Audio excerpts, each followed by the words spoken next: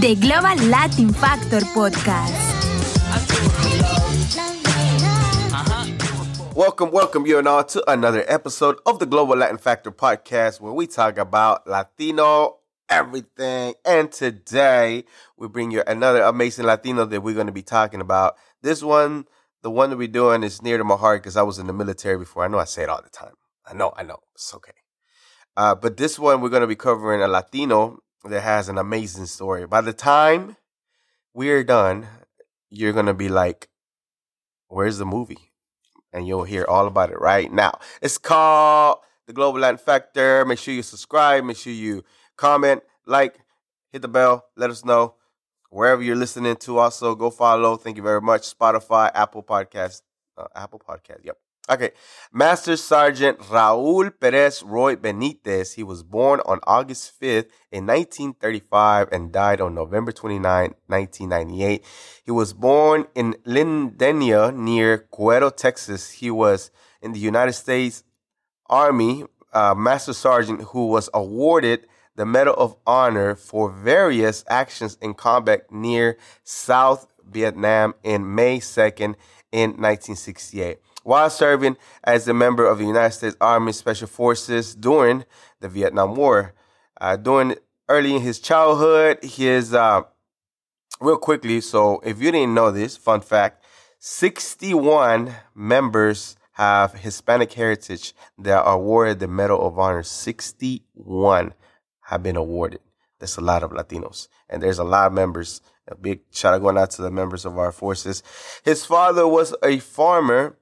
And when he was 2, his father passed away and died of tuberculosis shortly after. His mom married. However, 5 years later, his mother also died of tuberculosis.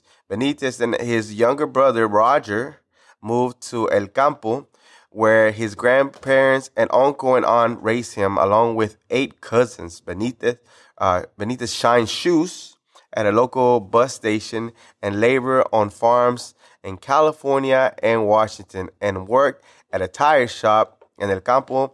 He dropped out of school when he was only 15 years old. And the only reason why he did is so he can get a full-time job so he can help his family provide. Now, his military career, so Benitez began as an enlisted in the Texas Army National Guard in 1952 during the Korean War. In June 1955, he switched from National Guard to active duty.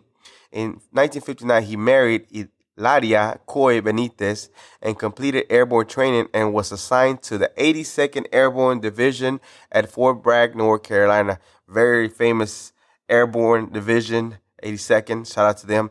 Army Special Forces, he actually was an Army Special Forces. Benitez returned to Fort Bragg and began training at the elite Army Special Forces. Once he qualified and accepted, he became one of the 5th Special Forces group, and study as far as what he did was observation and group, or SOG.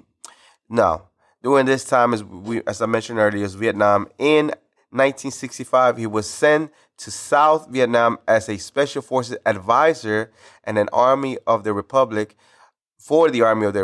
at Vietnam Infantry Regiment. During his tour of duty, he stepped on a landmine during the patrol, and it was evacuated to the United States, where he received treatment at Fort Sam Houston. At that time, they told him he was not going to be able to walk. However, and they started working on his discharge papers. However, at that time, he saw that, everything that was going on, the flag burning, everything else that was happening, and he just, it wasn't something that he was satisfied at that time. So, and that's what he was talking about whenever he received his speech, as far as the Medal of Honor speech in 1981. How when he received the news, he was like pretty much like very, very, very sad about the whole situation.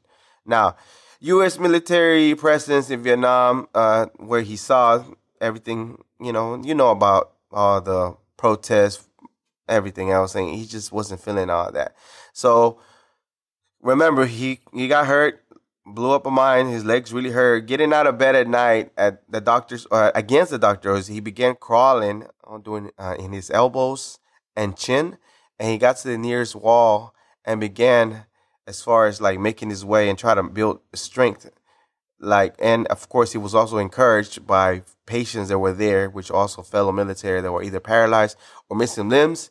He would prop himself against the wall and attempt to lift himself unaided, starting by wiggling his toes, even when he's eventually wiggling his toes, then his feet, and then eventually, after several months of excruciating pain, he was able to, pick himself up and walk out of the hospital with his wife next to him. So one thing is to serve and get blown up, but the other part is to go back and want some more. That's just a different type of breed of person.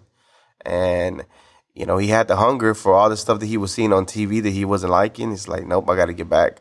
So when he was there's this thing they call the 6 hours in hell, which is on May 2nd in 1968, a 12-man special force patrol, which included 9 Vietnam tribal men, was surrounded by an NVA infantry battalion of 1,000 men. Benavidez heard the radio appear to help and boarded the helicopter to respond.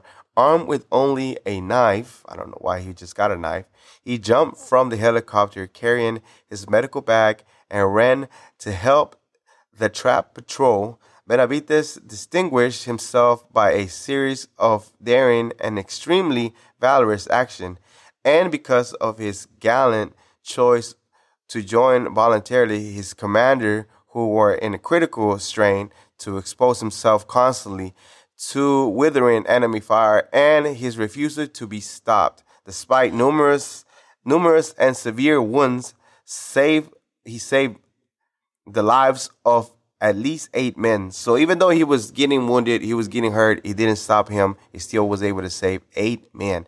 At a point in the battle, an NVA soldier approached him and stabbed him with his bayonet. A bayonet, if you don't know what a bayonet is on a rifle, there's like this knife that you attach to the bayonet and you can stab people. That's what a bayonet is, if you didn't know. Benavidez pulled it out and drew out his knife and killed the other man and kept moving and left his body there. He later killed 2 more NVA soldiers with an AK-47 and provided cover as the people that he went and got were, getting help into the helicopter. After the battle, he was evacuated in the base, examined, and thought that he was dead. So he was so badly wounded that they thought he was actually dead. They had him in a body bag. As he was placed in a body bag and done for dead until one of the persons that he was with him recognized him and got a doctor. The doctor also thought he was dead. And as he was closing the zipper of the body bag, Benavidez was able to spit on him, getting his attention, letting him know, hey, I am not dead. I'm still alive. And he got the treatment that he needed after. So when I say that he was severely wounded, this is what I mean. Benavidez had a total of 37 separate bullets, bayonet, and shrapnel wound from the 6-hour battle and fight with the enemy battalion. So he wasn't one wound, it wasn't one bullet. I never been shot. Knock on wood that I never get shot. But I don't want to feel one bullet, let alone so many bullets, and still were able to, help his people out. Benavidez was evacuated once again to Fort Sam Houston in Brooke Army Medical Center, where eventually recovered and received the Distinguished Service Cross of Extraordinary Heroism and 4 Purple Hearts. In 1969, he was assigned to Fort Raleigh, Kansas. In 1972, he was assigned to Fort Sam Houston, Texas, where he remained until his retirement. In 1973, after more details in 1973, after more details of the account became available, Special Forces Lieutenant Colonel Ralph D. Drake insisted that Benavidez receive the Medal of Honor, but when they submitted the paperwork, it was close to the deadline, he said no, and he wasn't eligible because they needed an eyewitness to detail the story that really happened. So he wasn't aware that there was somebody, right?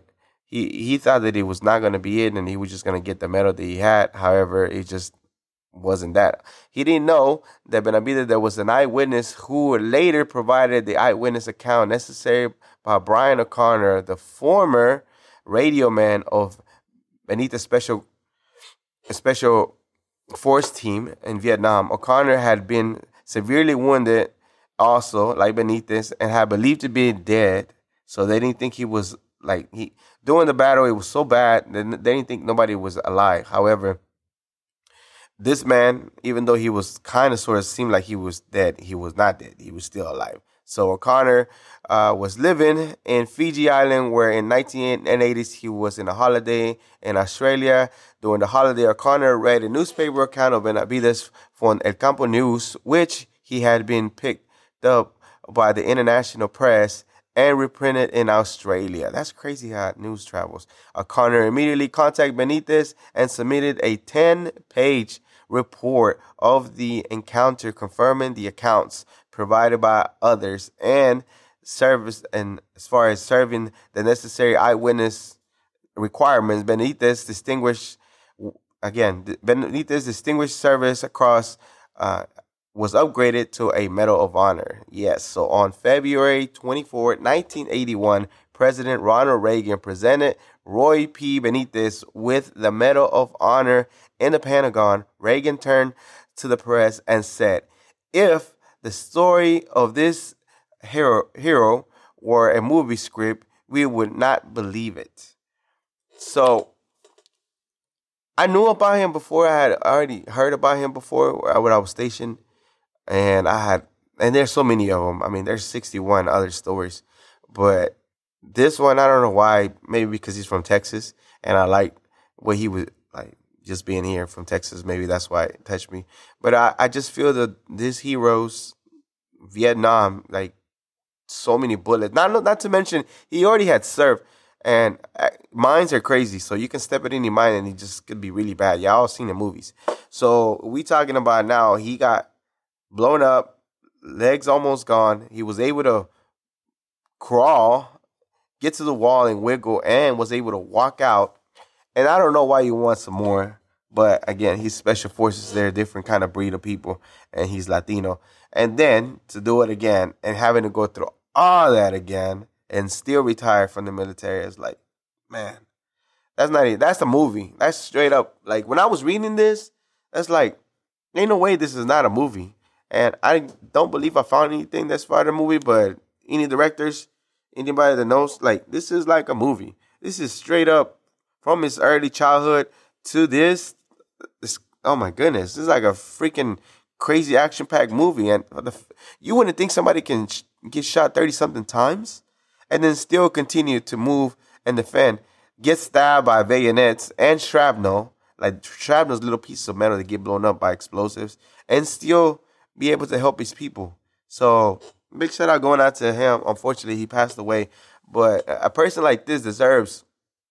We have so many other hero movies, but why don't we have Latino movies like this with this gentleman right here that straight up dropped out from school, made it to special forces, which is not an easy feat to do. It's not easy to complete special forces. I never done it, but everybody knows in the military that it's not easy to do.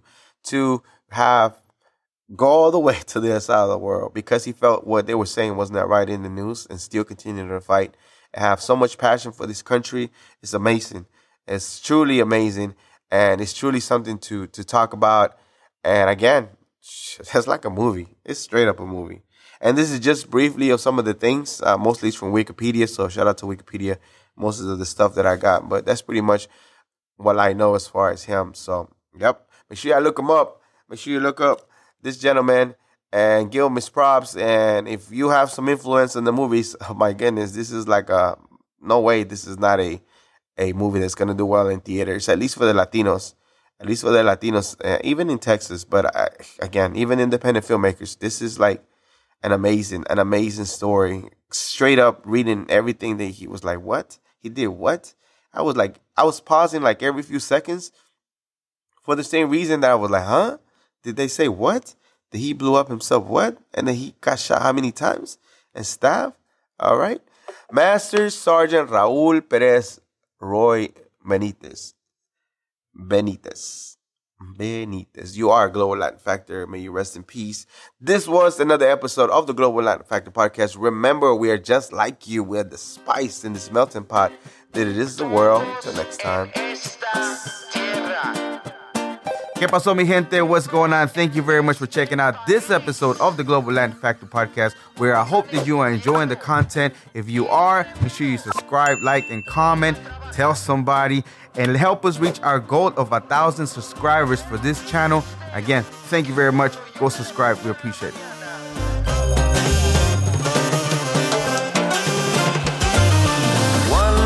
De la Vigo, walks like a pero but in fact is a flamingo. Coming to Havana and reach from Puerto Rico on a pirate ship, you don't know where do we go. The birds of the jungle chasing fortune and fame, but Juan is flamingo is no